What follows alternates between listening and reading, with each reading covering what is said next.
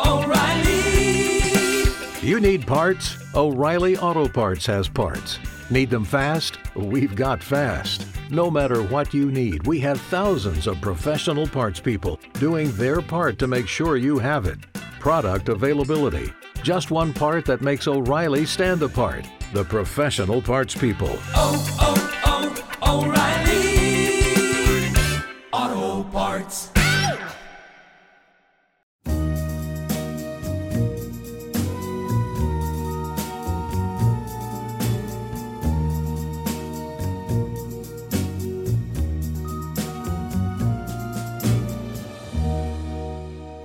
A haunted lake, a spooky hotel room, and an entire cursed town. Welcome back to Avery After Dark. I'm your host, Avery Ross. Thanks so much for tuning into the show today. We have 3 ghost stories, 3 hauntings coming up.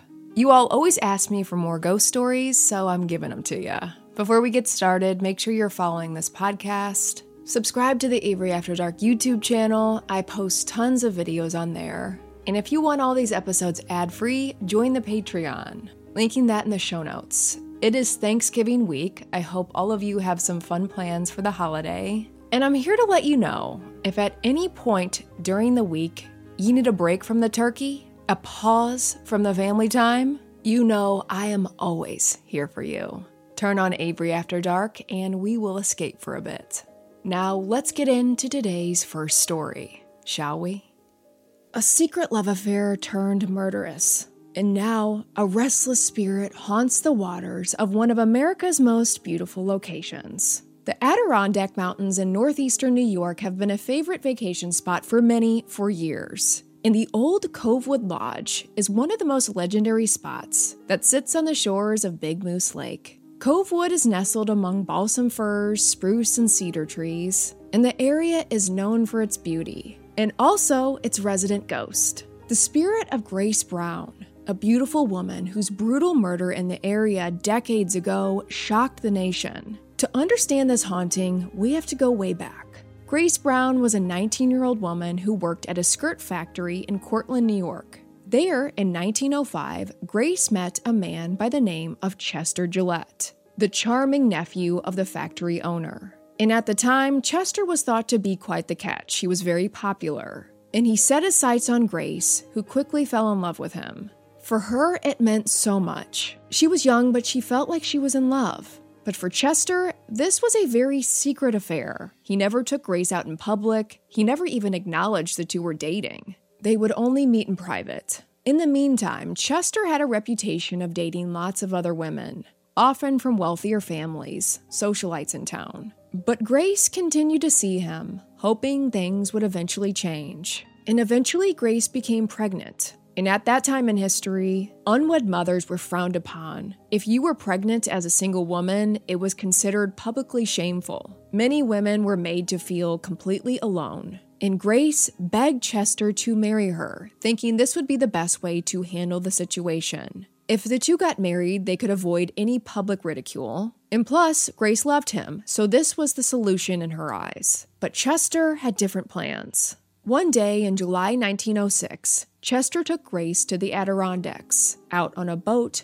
on Big Moose Lake. Grace assumed this would be their engagement trip, as apparently he had gone along with it and spoke of the two indeed getting married. That afternoon, Chester and Grace arrived at the docks. Grace excitedly climbed on board, and a man by the name of Robert Morrison rented out a rowboat to Grace and Chester, thinking they were just a sweet couple out for a romantic date. Robert hung around the docks and assumed the two would be back by dinner time, but they never came back. Robert was growing concerned, fearing the couple maybe got lost, were stranded out there, or had some kind of terrible accident. So the next morning, he organized a search party, and a group of men went out searching Big Moose Lake for the couple.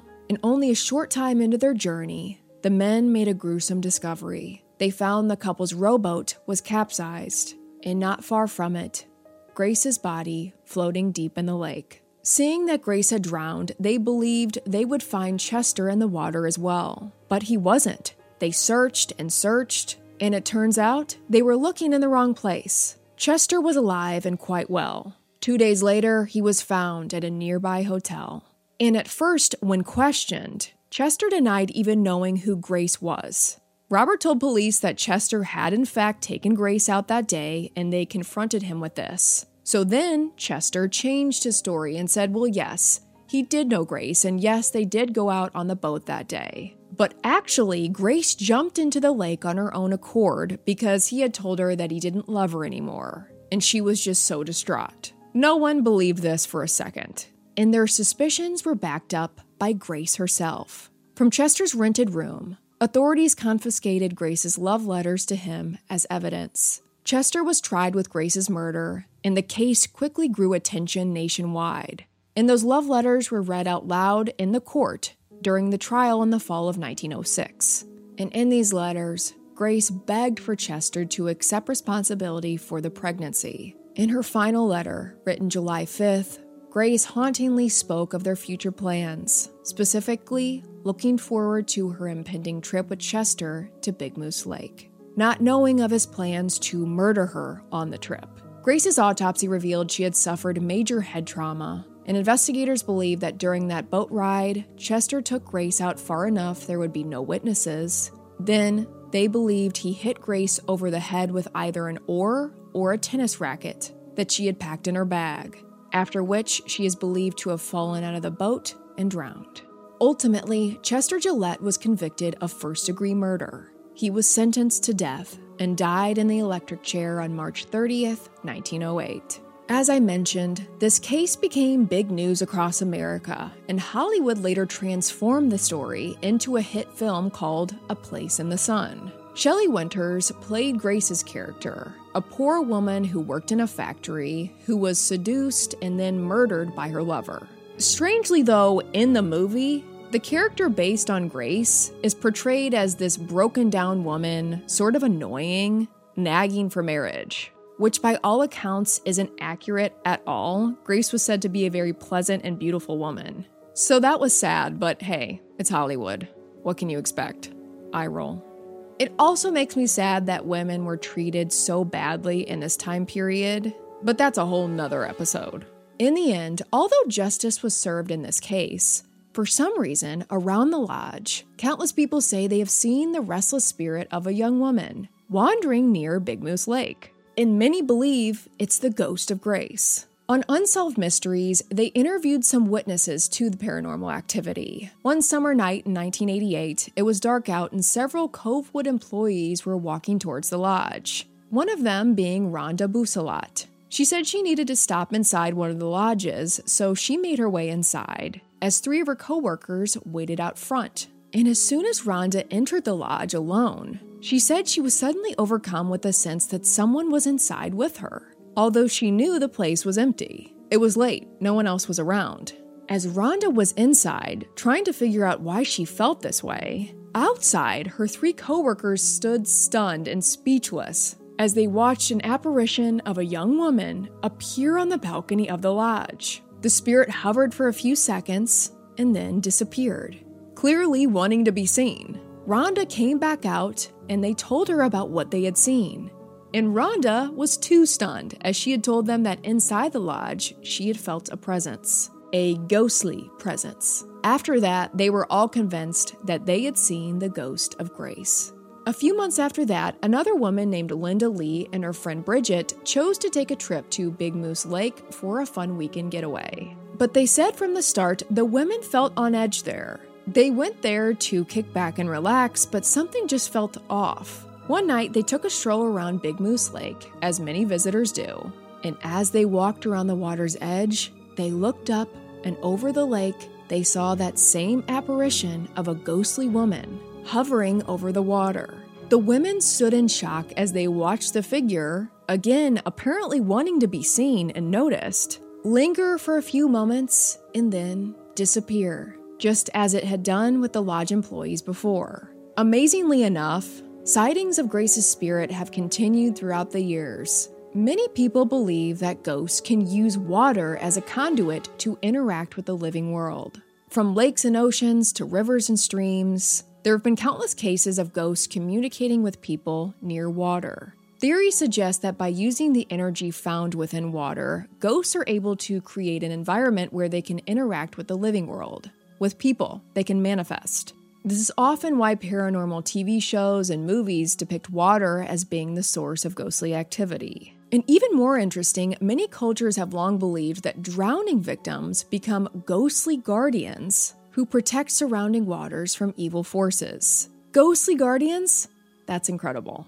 But what do you think? Is this the ghost of Grace? A woman who was taken from this world too soon and is still attached to the lake because of unfinished business? Or, like many believe, has she remained tied to the lake to protect surrounding waters from evil wrongdoers like Chester Gillette? I find this haunting especially interesting because in Grace's case, her murderer was caught. He was tried and sentenced to death. So in theory, she did receive justice. In many cases like this, if a spirit is lingering around, it's thought that they need closure. They have unfinished business. But in Grace's case, she technically got it, but she still haunts the waters. But maybe it's deeper than that. No pun intended. Maybe Grace does act as a ghostly guardian. And if that's true, that's amazing.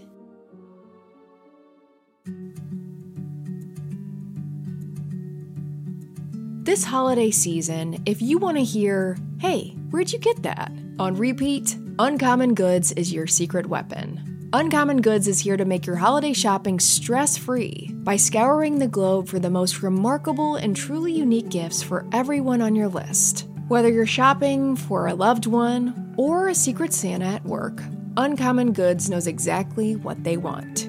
I've had my eye on some of their gorgeous kitchenware as gifts for some of my loved ones this season. All their items are so unique, and when you shop at Uncommon Goods, you're supporting artists and small independent businesses. These fine products are often made in small batches, so shop now before they sell out this holiday season. Uncommon Goods looks for products that are high quality, unique, and often handmade or made in the United States. They have the most meaningful, out-of-the-ordinary gifts anywhere. And they truly have something for everyone on your list, from art and jewelry to kitchen, home, and bar. Not the same lackluster gifts you could find just anywhere. And with every purchase you make at Uncommon Goods, they give back $1 to a nonprofit of your choice. They've donated more than $2.5 million to date. To get 15% off your next gift, go to uncommongoods.com/Avery. That's uncommongoods.com/Avery for 15% off. Don't miss out on this limited time offer. Uncommon Goods, we're all out of the ordinary. Get ahead of postage rate increases this year with Stamps.com. It's like your own personal post office. Sign up with promo code PROGRAM for a 4-week trial plus free postage and a free digital scale. No long-term commitments or contracts. That's Stamps.com, code PROGRAM. For our next case, we're heading south. The Reed House Hotel in Chattanooga, Tennessee opened in 1872, and it is a Southern icon. It's the longest continuously operating hotel in the Southeast. The hotel has withstood floods, the Civil War, epidemics, the Great Depression, major history. It has 241 rooms, and it's really known for its 1920s style and charm. When you walk inside, you are transported back to the Roaring '20s. And it seems one of the guests from that time period never left. In particular, there's something very different, very strange about room 311. It's known as Annalisa Netherly's room. Her ghost is said to haunt it after what happened to her inside. Now, what actually went down is up for debate. There are two different accounts, both ultimately ending in the same way. One story says that Annalisa was a guest at the hotel. She checked in there with a boyfriend, a lover of sorts, in 1927, but she took a fancy to another gentleman while at the hotel. And this version says that shortly after, she was found nearly beheaded, murdered by her jealous lover in the bathtub of room 311. A very gruesome discovery for hotel employees who found her the next morning. You know what? I'll say it. There's something about a beheading that feels so middle-agey, gives me the creeps. It feels so dark. Maybe that's why they call it the Dark Ages. Do you think? Am I on to something here? I think I might be. The second story is similar but different. This account says that Annalisa and her lover actually lived at the hotel in the late 1920s, but one day, He decided to take up with a few other women, and Annalisa died in the hotel of a broken heart inside room 311. So either she was heartbroken over a lover, or a lover was jealous of her and another lover. Either way, there was lovers, and something horrific is thought to have happened to Annalisa. So much so that she supposedly never left. In the years since her death, a number of guests have reported strange activity in the room, including hearing noises, lights will flicker, water will turn on its own, guests will see shadowy figures, cold spots, the feeling of being watched. And hauntingly, many guests say they've been woken up in the middle of the night to the feeling of someone touching them. But by far, one of the most common complaints in this room is that guests feel like they cannot fall asleep. And this goes beyond the usual uncomfort of not being in your own bed. Guests say they will lay in bed for hours in room 311 and cannot fall asleep. Like the energy of the room is restless, keeping them awake. Guests who stay in room 311 believe they have felt the presence of Annalisa, some even saying they have seen her. It's said that her ghost possesses a particular disdain for men. I mean, can you blame her? Look at how things ended for her. I can see being a little soured by men after an experience like that. And she especially doesn't seem to like men who smoke. Makes you think maybe her lover was a smoker? One guest had a particular haunting experience inside room 311. In the middle of the night, he woke up to the sound of something or someone gurgling in the bathroom. Gurgling! That would be really scary to wake up to. At first, he thought it was the toilet making a strange noise, but then he realized he was in the room alone. No one had used the toilet or flushed it. Given the history of what happened in that bathroom, it's believed that this was the ghost of Annalisa. Recently, during a hotel renovation, room 311 was restored to its original 1920 state, straight from Annalisa Netherly's time.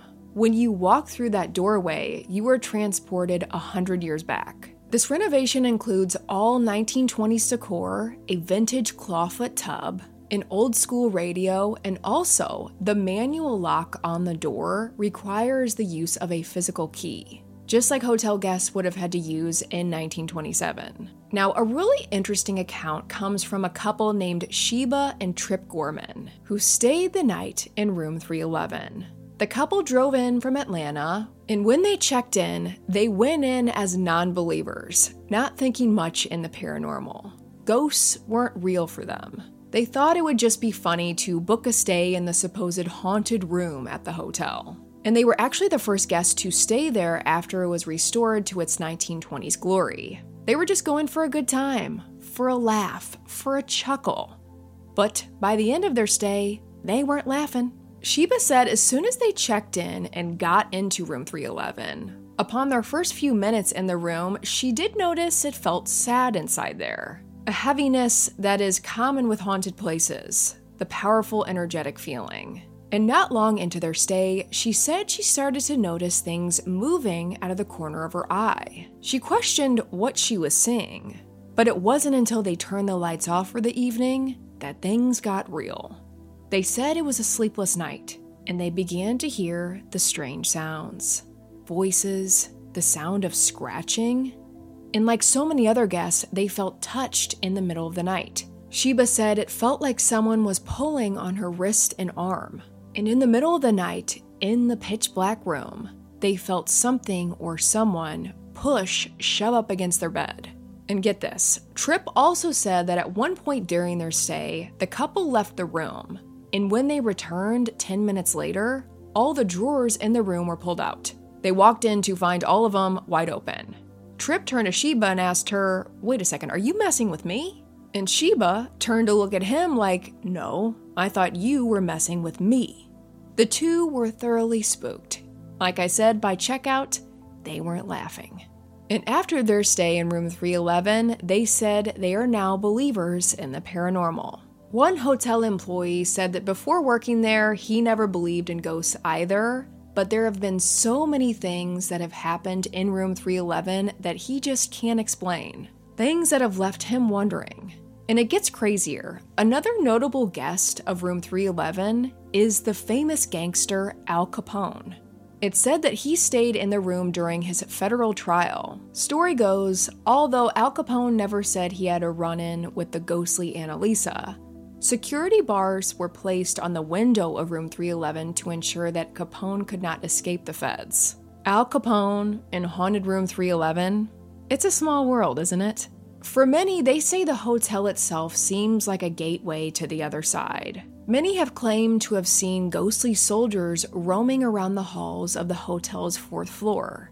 And it's assumed that these figures are residual energy left over from the soldiers who spent their final moments at the hotel when it operated as a Civil War hospital. So if you check in here, there is no telling who or what spirit you may run into. This hotel is on the top of my must-visit list. I've just been waiting for a time that I'm in the Chattanooga area, because aside from the ghosts, people who have stayed here say it's a really unique experience. Historically, you can feel that energy. We'll be right back. You're back with Avery After Dark. For our final story, we're talking about a town. Strange and mysterious stories about Caryville, Wisconsin have circulated for years. It's said the village was cursed, and visitors who have traveled through have seen things they wish they hadn't. What's going on in Caryville? We're going to get to the bottom of the spookiness. Caryville is an unincorporated community located in Dunn County, Wisconsin. It sits on the south shore of the Chippewa River alongside State Highway 85. Founded in the mid-19th century, Caryville had a train station, a post office, and a pony express by 1895. One of the most famous spots in town is the abandoned schoolhouse that has sat empty since it closed in 1961. Local legend says it's haunted. Very haunted. Years and years back, when it was used as a school, story goes a student died inside after staying in there after everyone left for the day. The temps got so low it was said that he froze at his desk, teachers finding him deceased when they got to class the next day. The spirit of the schoolboy supposedly still lingers inside the abandoned schoolhouse, and if you go and sit at his desk, they say you can feel his presence pass through you. On numerous occasions, passerbys have said they've seen glowing red eyes peering out of the windows of the schoolhouse. There's also reportedly a darker, demonic presence that has been seen and felt at the schoolhouse and around Caryville in general. But right across from the creepy little schoolhouse is the even creepier Caryville Church. This church is the second one to stand in the location, and the priest who built the first church is said to have gone mad. And when plans were made to demolish it, in protest, he walked up to the belfry, locked the door, and ended his life via hanging. In the years since, people say they have seen the silhouette of the priest inside the windows of the church. And last but not least, we have the Caryville Cemetery, because of course the haunted town has a haunted cemetery. Of course. There are many scary stories out of this cemetery. Woods and cornfields surround it, and the graves of the wicked are said to be off in the woods, away from the consecrated ground, buried in a secret, unknown location. Many have said they have seen ghosts of children playing in the cemetery, and on some occasions, some have said the children have approached them and attempted to talk to them. A spirit that will try to speak to the living is known as an interactive personality. The most common of all ghosts, these spirits can become visible, they can speak or make noises, touch you, or even emit an odor like perfume or cigar smoke. This is all to let you know they're there, and they want to be noticed.